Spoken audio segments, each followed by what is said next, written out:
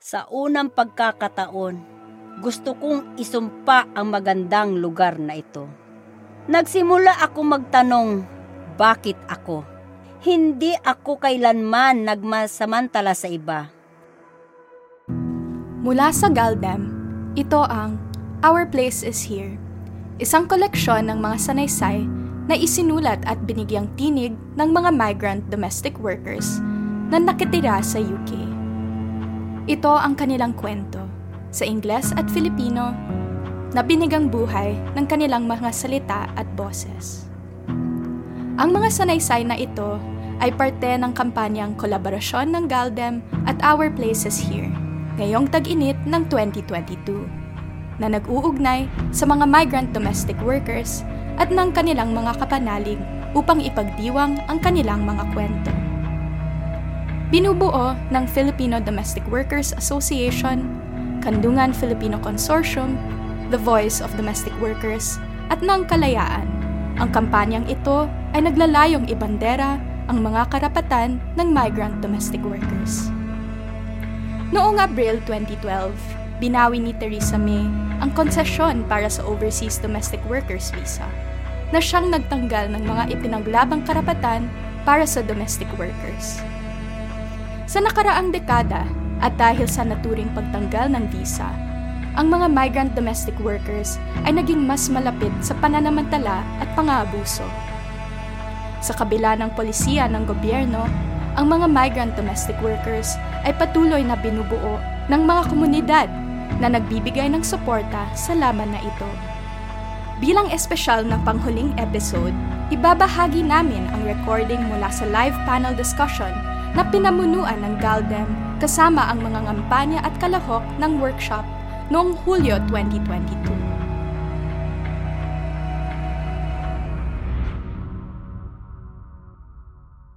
Sa episode na ito, maririnig natin ang kwento ni Grace, isang miyembro ng Voice of Domestic Workers na nagtungo ng London mula Pilipinas noong 2013 bilang isang domestic worker.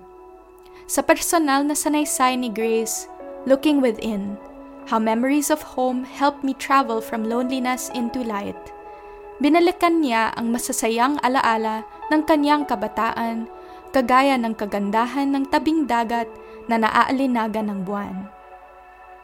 Noong lumipat si Grace sa London, nabighani siya sa kagandahan ng lungsod.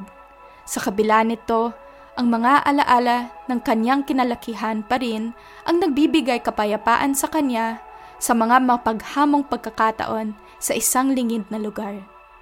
Sa paghanap ng tulong, nadiskubre ni Grace ang kagandahan ng komunidad kasama ng Voice of Domestic Workers na malugod siyang tinanggap at nagbigay sa kanya ng lakas ng loob makapagsalita na pinalakas ng isang palansak na tinig na pinarating sa madla. Paalala, ang sanaysay na ito ay naglalaman ng sensitibong paksa at talakayin, kasama ng pagbanggit sa pang-aabuso.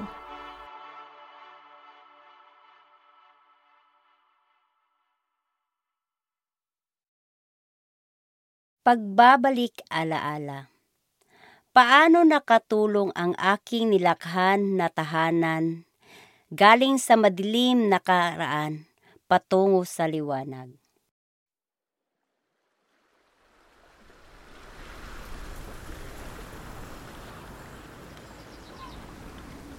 Habang malayo sa aking tahanan at nakikipagsapalaran sa ibang bansa, tuwing nakikita ako ng dagat, bumabalik ang alaala ng kinalakhan kong bayan.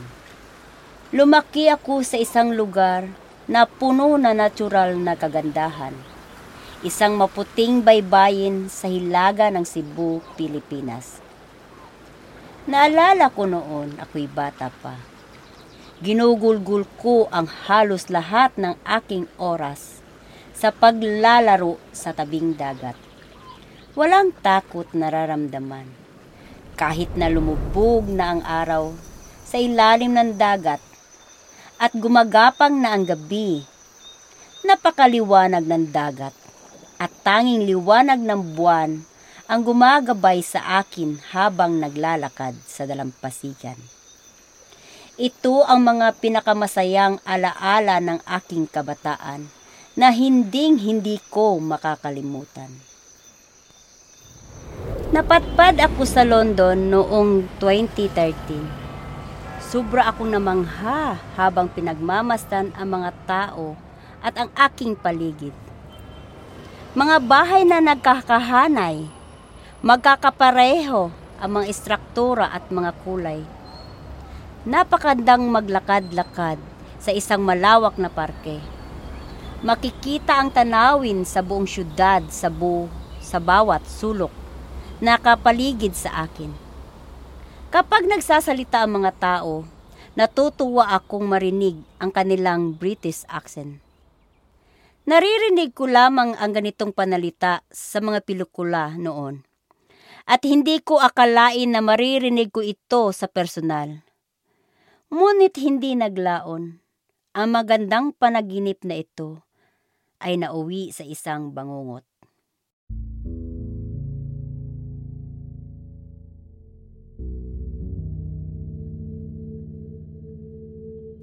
Namasukan ako sa mga mapang-abusong amo at isang bangungot ang tumira sa kanilang bahay. At pakiramdam ko ay wala akong mapagtataguan. Ang hirap gumising sa bangungot na ito. Hindi ako makahinga. Para akong sinasakal. Gusto ko magsalita, ngunit walang lumalabas na salita.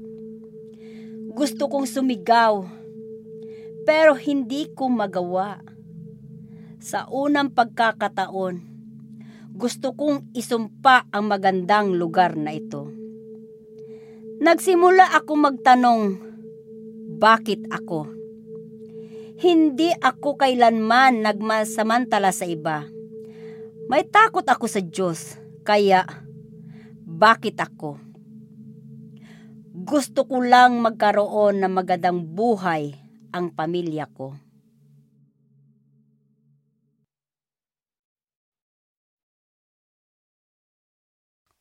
Marami nagsasabi, laging may liwanag sa dulo ng lagusan.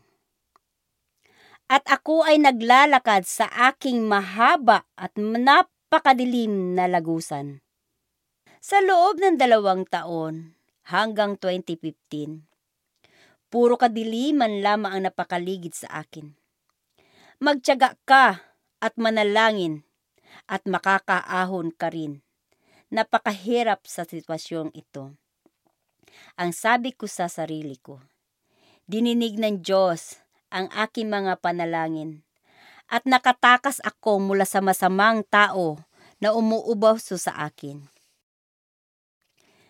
Ngunit kahit na ako ay nakatakas at malaya na, natuto na unti-unting nakahinga, muli akong nakaharap sa mga bagong pagsubok. Habang ako ay naglalakad, napapansin ko nakatingin sa akin ang mga tao na para bang taga-ibang planeta. Dahil hindi ako makapagsasalita ng tamang British English, lagi ako nanliliit. Naaawa ako sa sarili ko. Pakiramdam ko, wala na akong pag-asa. Tinanong ko ang aking sarili, saan ako pupunta upang humingi ng tulong? Wala akong kakilala sa magandang bansang ito. Litong-lito at hindi ko alam ang gagawin. Ngunit sa gitna ng lahat, sinubukan kong gawing panatag ang aking kalooban. Inalala ko ang aking nakaraan. Sa aking imahinasyon, ako ay nakarating sa isang dalampasigan. Nanatili ako doon at hinayaan ang aking sarili kong magpahinga. Binigyan ko ang sarili ko ng panahon makapag-isip. Hanggang sa gumaan ang pakiramdam ko. Hinayaan kong makiliti ng hangin ang mga balahibo ko sa braso. At bigla akong napangiti. Nilasahan ko ang alat ng tubig. Inamoy ko ang sarap ng hangin nagmumula sa dagat. Pinikit ko ang aking mga mata at walang mapaglagyan ang gaan ng aking pakiramdam. Kinalimutan ko ang lahat ng aking alalahanin, ang aking mga pighati, ang aking pangungulila. Pakiramdam ko'y nakauwi akong muli sa aking tahanan. Kahit sandali, nakaramdam ako ng katahimikan at kapanatagan ng loob. Pagmulat ko ng aking mga mata, nakahanap ako ng lakas ng loob na harapin ang realidad at alalahanin na ang kailangan kong sumulong.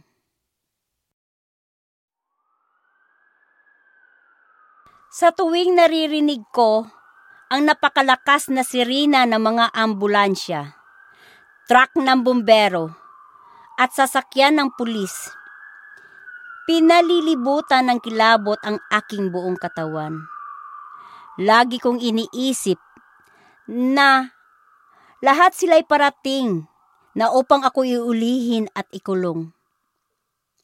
Ngunit kung makukulong ako, paano na ang aking mga anak? Ako lang ang inaasahan nila. Kung may mangyari sa akin, mawawalan sila ng tirahan dahil ako lang ang nakapagbigay ng kanilang mga pangangailangan. Noong umpisa, hindi ako makapagkaibigan.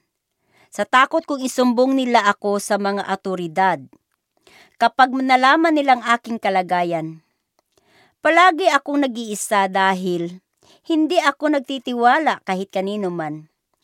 Nagtatago ako sa aking comfort zone at hindi namuhay ng maayos. Parati akong takot. Dumating pa sa puntong halos ikamatay ko ito dahil ayokong magpatingin sa doktor. Sa bandang huli, aking napagtanto na hindi ako maaring magpatuloy ng ganitong pamumuhay. Kailangan kong maghanap ng paraan upang mabuhay ng ibang paraan. Sa kabutihang palad, nagtagpuan ko ang isang komunidad na tumuling sa akin. Habang ako'y naghihingi ng masasakyan, may nakausap ako isang Pilipina na nagpakilala ng The Voice of Domestic Worker. Ang sabi niya, ang BOD ay maari makatulong sa mga taong gaya ko na hindi dokumentado at maari nila ako matulungan malamang ang mga karapatan ko sa bansang ito at kung paano ako makakapamuhay muli ng maayos. Nagalangan ako ng umpisa ang nakipag-unayan sa BODW dahil baka humantong ulit ito sa hindi magandang kahinatnan. Ngunit, tinanggap nila ako. Hindi sila nagtanong ng mga personal na impormasyon at hinintay nilang dumating ang panahon na kaya ko nang magbukas ng aking mga saloobin at problema. At nakita ko, hindi ako nag-iisa. Gumaan ang pakiramdam ko. Sa unang pagkakataon sa bansang ito, nakakita ako ng taong nakakaunawa sa akin. Niyakap nila ako bilang isang tao, bilang isang kaibigan, at bilang isang kapamilya. Nakahanap na ako ngayon ng mga totoong kaibigan na alam kong maaasahan ko. Isang pangalawang pamilya na laging nandyan para sa akin. Binigyan nila ako ng lakas ng loob at walang sawa nila akong tinuruan. Nagsimula ako maging palakaibigan muli at pinagaan nila ang bigat ng aking mga suliranin at sama ng loob. Binigyan namin ng lakas ng loob ang isa't isa. Pinaglalaban namin ang aming mga karapatan. Karapatan sa umpisa ay hindi ko alam na mayroon pala ako. Akala ko ay mananitili akong mahina at walang pag-asa, na hindi man kailan magkaroon ng buses upang lumaban. Ngunit ako'y nagkamali. Kaya kung maging malakas at may boses, maari kong ipakita ang aking pagkatao. Sa panahon kasapi ako ng BODW, natuto ako magsalita at ipaglaban ang aking mga karapatan. Kasama ang aking mga kaibigan, binigyan namin ng karapangyarihan ang isa't isa na maging matatag na babae. Pakiramdam ko, mas madali na ang buhay ko ngayon, kasama mga kaibigan kong laging andyan. Maari kong itamasa at maayos at matahimik na buhay, at walang pag-alala, maari na akong makahinga ng maluwag.